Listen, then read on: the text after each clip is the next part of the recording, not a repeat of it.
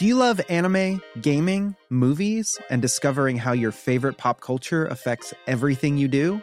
Then join us on Crunchyroll Presents The Anime Effect. I'm Nick Friedman. I'm Lee Alec Murray. And I'm Leah President. Every week you can listen in while we break down the latest pop culture news and dish on what new releases we can't get enough of. Whether you love movies, I'm going to tell you all about the hopeful 4K re-release of Tron Legacy that happens. I'm right there with you. Or music. The music in this show is absolutely incredible. Or anime. And under this mask is another mask. You can discover your new favorites right here on The Anime Effect. Listen every Friday wherever you get your podcasts and watch full video episodes on Crunchyroll or on the Crunchyroll YouTube channel.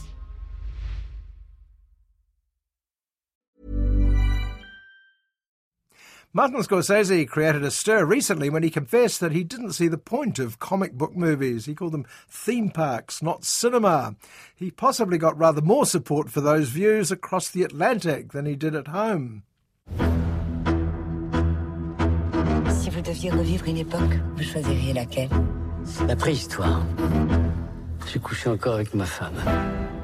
No doubt the French make some comic book type films as well as the occasional sequel and remake, but generally their filmmakers concentrate on cinema and leave the theme parks to the Americans.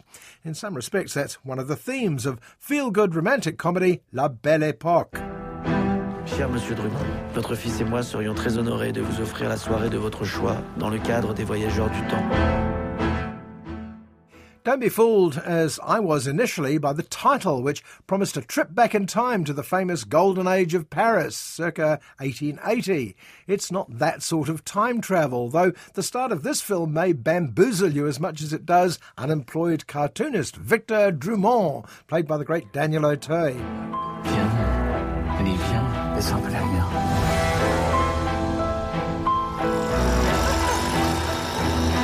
Quand vous dites que vous organisez des soirées sur mesure, c'est pas seulement de la pub.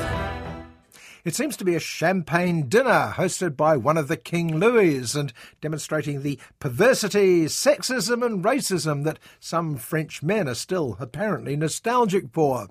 Suddenly, a modern gang of gunmen break into what's revealed to be a role-playing game for the idle rich. They're about to be robbed. Or are they? Il y avait de la pluie, je crois. Il se couvre, il n'y avait pas de pluie le premier soir. S'en fout, venu quand même. Je vous remercie. Je suis juste venu chercher quelques affaires. Attends. It's all actually a film script written by Victor's son. The inflexibly old-school Victor doesn't get it. But he doesn't get most things these days. Postmodern irony, streaming services online, all the new technology that's put him out of work. He's a complete Luddite, according to his impatient technophile wife Marianne, played by another old favourite, the fiery Fanny Ardant. Tiens, ça s'appelle une chambre d'amis. Vu qu'on n'a plus d'amis, t'as qu'à dormir ici, si tant est qu'on soit amis. Tu veux plus qu'on dorme ensemble? Non, j'ai l'impression de vieillir plus vite quand je m'endors à côté de toi.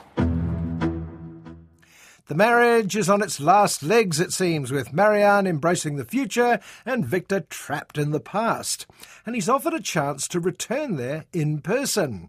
It seems the historic game organisation Time Travel is a real thing. Clients pick a period, a group of actors research it and offer a night in the time and place of their choosing. Je sais que tout est faux, mais c'est pas désagréable.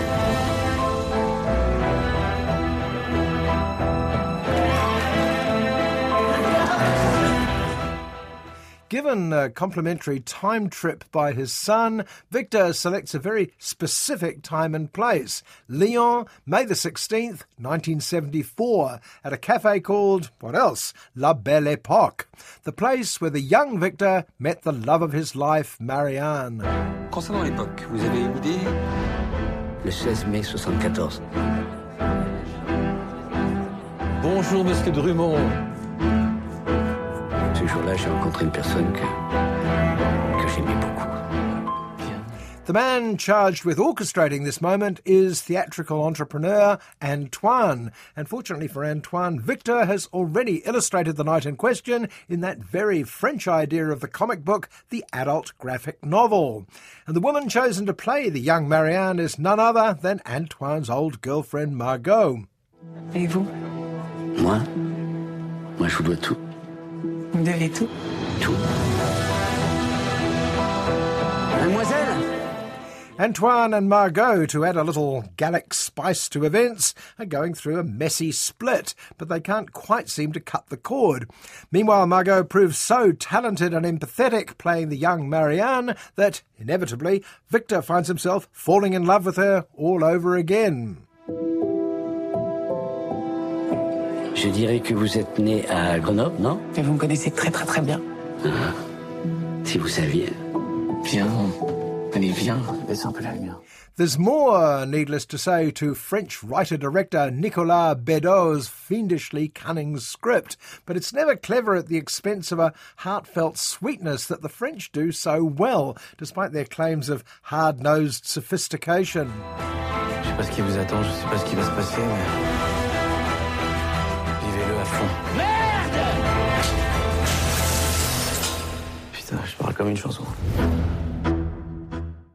It's a film that's almost custom designed for jaded couples' date nights, though I recommend you book early for La Belle Epoque. You may find that any spare seats will have been snapped up by quite a few singles. Head over to Hulu this March, where our new shows and movies will keep you streaming all month long. Catch the acclaimed movie All of Us Strangers, starring Paul Mescal and Andrew Scott. Stream the new Hulu original limited series, We Were the Lucky Ones, with Joey King and Logan Lerman. And don't forget about Grey's Anatomy. Every Grey's episode ever is now streaming on Hulu. So, what are you waiting for? Go stream something new on Hulu.